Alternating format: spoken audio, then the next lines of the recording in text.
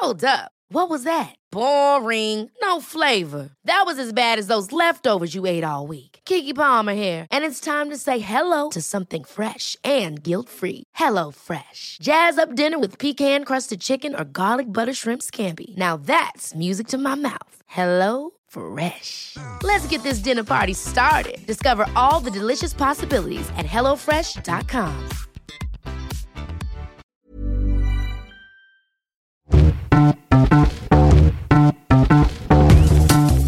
Hello and welcome back to another episode of the How to Save Our Planet podcast. Today I'm coming back to you with a bit of a conversation starter and a little bit of a talking point, and today we're talking about gas cooktops. Now 38% of Australian households have a gas cooktop or furnace or hot water system in their home, but it's only recently that we are starting to find out that the detrimental both health and environmental impacts of these cooktops. So let's get into this episode.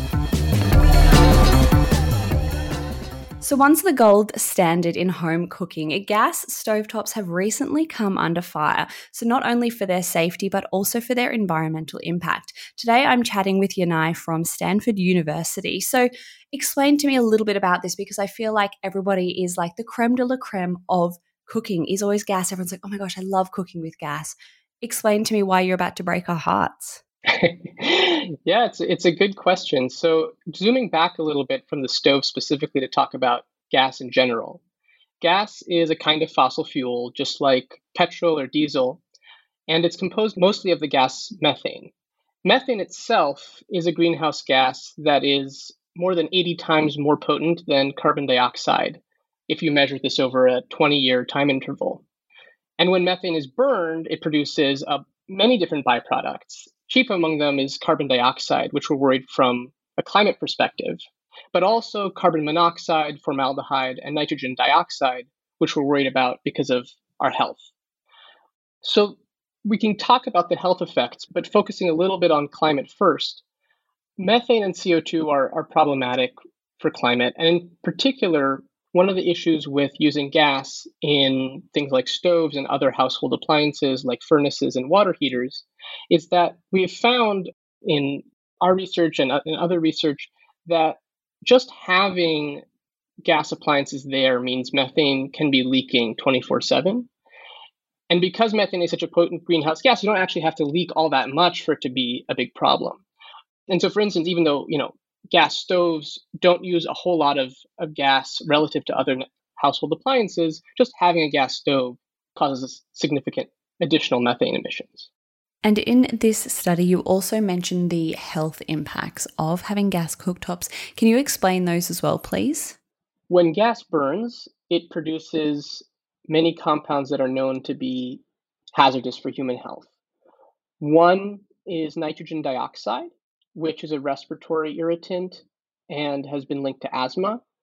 And independent studies in both the US and Australia have attributed about 12% of childhood asthma to this pollutant. Gas stoves also emit carbon monoxide, which in really high concentrations that are rarely seen can be lethal, but is also potentially harmful in much lower chronic concentrations that we often observe resulting from gas stoves. So we're pretty much just like chomping on that as our entree before our main meal. Pretty much, yeah. No, it's been doing this research has been very eye-opening for me. I'm a gas backpacking stove indoors, right? Or in a tent or in an enclosed area, and there are all these warnings on there. And so, it hit me at one point like, wait, we're doing that every day by using a gas stove indoors.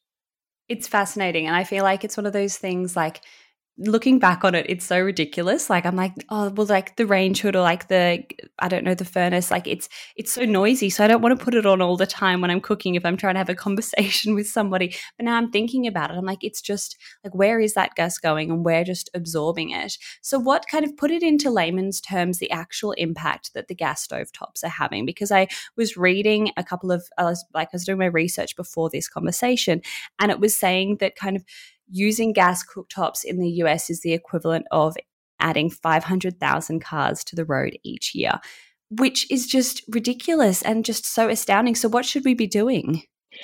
Yeah, so that's I don't know the Australian equivalent off the top of my head, but it's probably something, in terms of population ratio, similar because the percentage of households in Australia that use gas for cooking is similar to the US. So there are a lot of things that we can be doing both to decrease health effects and climate effects of gas stoves and other gas appliances. Most immediately, if you have a gas stove and you can't immediately replace it with an electric, like induction stove, for instance, you can, from a health perspective, just try to increase ventilation whenever you can. Open windows, make sure you always use the vent hood, especially if it's a clear day outside and there isn't, say, a lot of smoke outside, in which case it's not the best idea to open windows. But there are also ways you can electrify your cooking step by step. For instance, you can get relatively inexpensive induction hobs that plug into an ordinary outlet and get electric hot water kettles or a crock pot, things that just decrease your reliance on the gas stove without making the switch altogether. Ultimately, though, all these mitigation things lead to eliminating the source altogether. And so certainly from a health perspective and also from a climate perspective, ultimately it does make sense to get rid of that gas stove source. Yeah, I'm just thinking and nodding along here as I look into my kitchen with the gas stove cooktop that unfortunately I won't be able to replace as a renter. And it's something that I love those points about reducing your reliance on it. And maybe it's kind of like cooking only when you need to, or cooking a batch at once so that you're not kind of cooking for a longer period of time there. So when it comes to, like other ways that we can be doing things and other ways that we can be taking action, what would you recommend? Yeah, so I'm on the science side. I'm not a policy person, so I can't sort of prescribe any kind of policies. But certainly from the personal perspective, I also am a renter and so don't have a lot of latitude over switching out gas appliances in my house, although I happen to have an electric stove, which I'm increasingly glad about as I do more of this research. But certainly from an individual point of view, if you're in the position, financially and being a homeowner, for instance, to do so, from a climate perspective and from a health perspective, it makes sense to electrify your home as much as possible. So the gas stove has a large health impact, a smaller climate impact than other gas appliances. So replacing that with an induction stove would be one step. And then if you're in the position to do so, replacing furnaces and water heaters with heat pumps, for instance, reduces their climate impact, especially, as the grid cleans up and as electricity becomes more and more renewable. Then you can have, the same heat pump will sort of get greener over time as the grid cleans up as well. And then just one more thing for you. So I'm not sure if this is just like another greenwashing ploy, but when we are choosing our gas providers and our energy providers, is choosing something like a natural gas any better for both the planet and our health as well? Are you asking natural gas versus what? Well, like, I don't know, when you're choosing your gas provider or your energy providers, I feel like there's always that option for like a natural gas, but I don't actually ever see the ugly gas. Natural gas and gas are the same thing. They're both fossil fuels. They are mostly methane. They come from the ground, the same place that petroleum and all the other stuff, all the coal comes from. Chemically, they're much more similar to petroleum than to coal. So there's no sort of difference in terms of sustainability between, say, natural gas or other gas. The term natural, as I understand it, was originally used to distinguish it from gasified coal or town gas, because gasified coal had to be processed, whereas natural gas came straight out of the ground. But that's a very old term.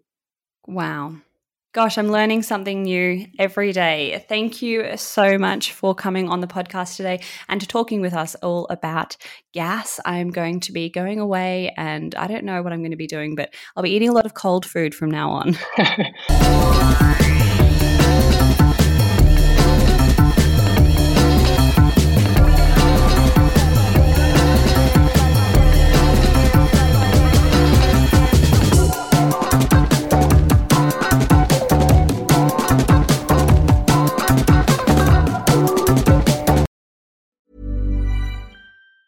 Ever catch yourself eating the same flavorless dinner 3 days in a row? Dreaming of something better? Well, HelloFresh is your guilt-free dream come true, baby. It's me, Keke Palmer. Let's wake up those taste buds with hot, juicy pecan-crusted chicken or garlic butter shrimp scampi. Hello Fresh. Stop dreaming of all the delicious possibilities and dig in at HelloFresh.com. Let's get this dinner party started.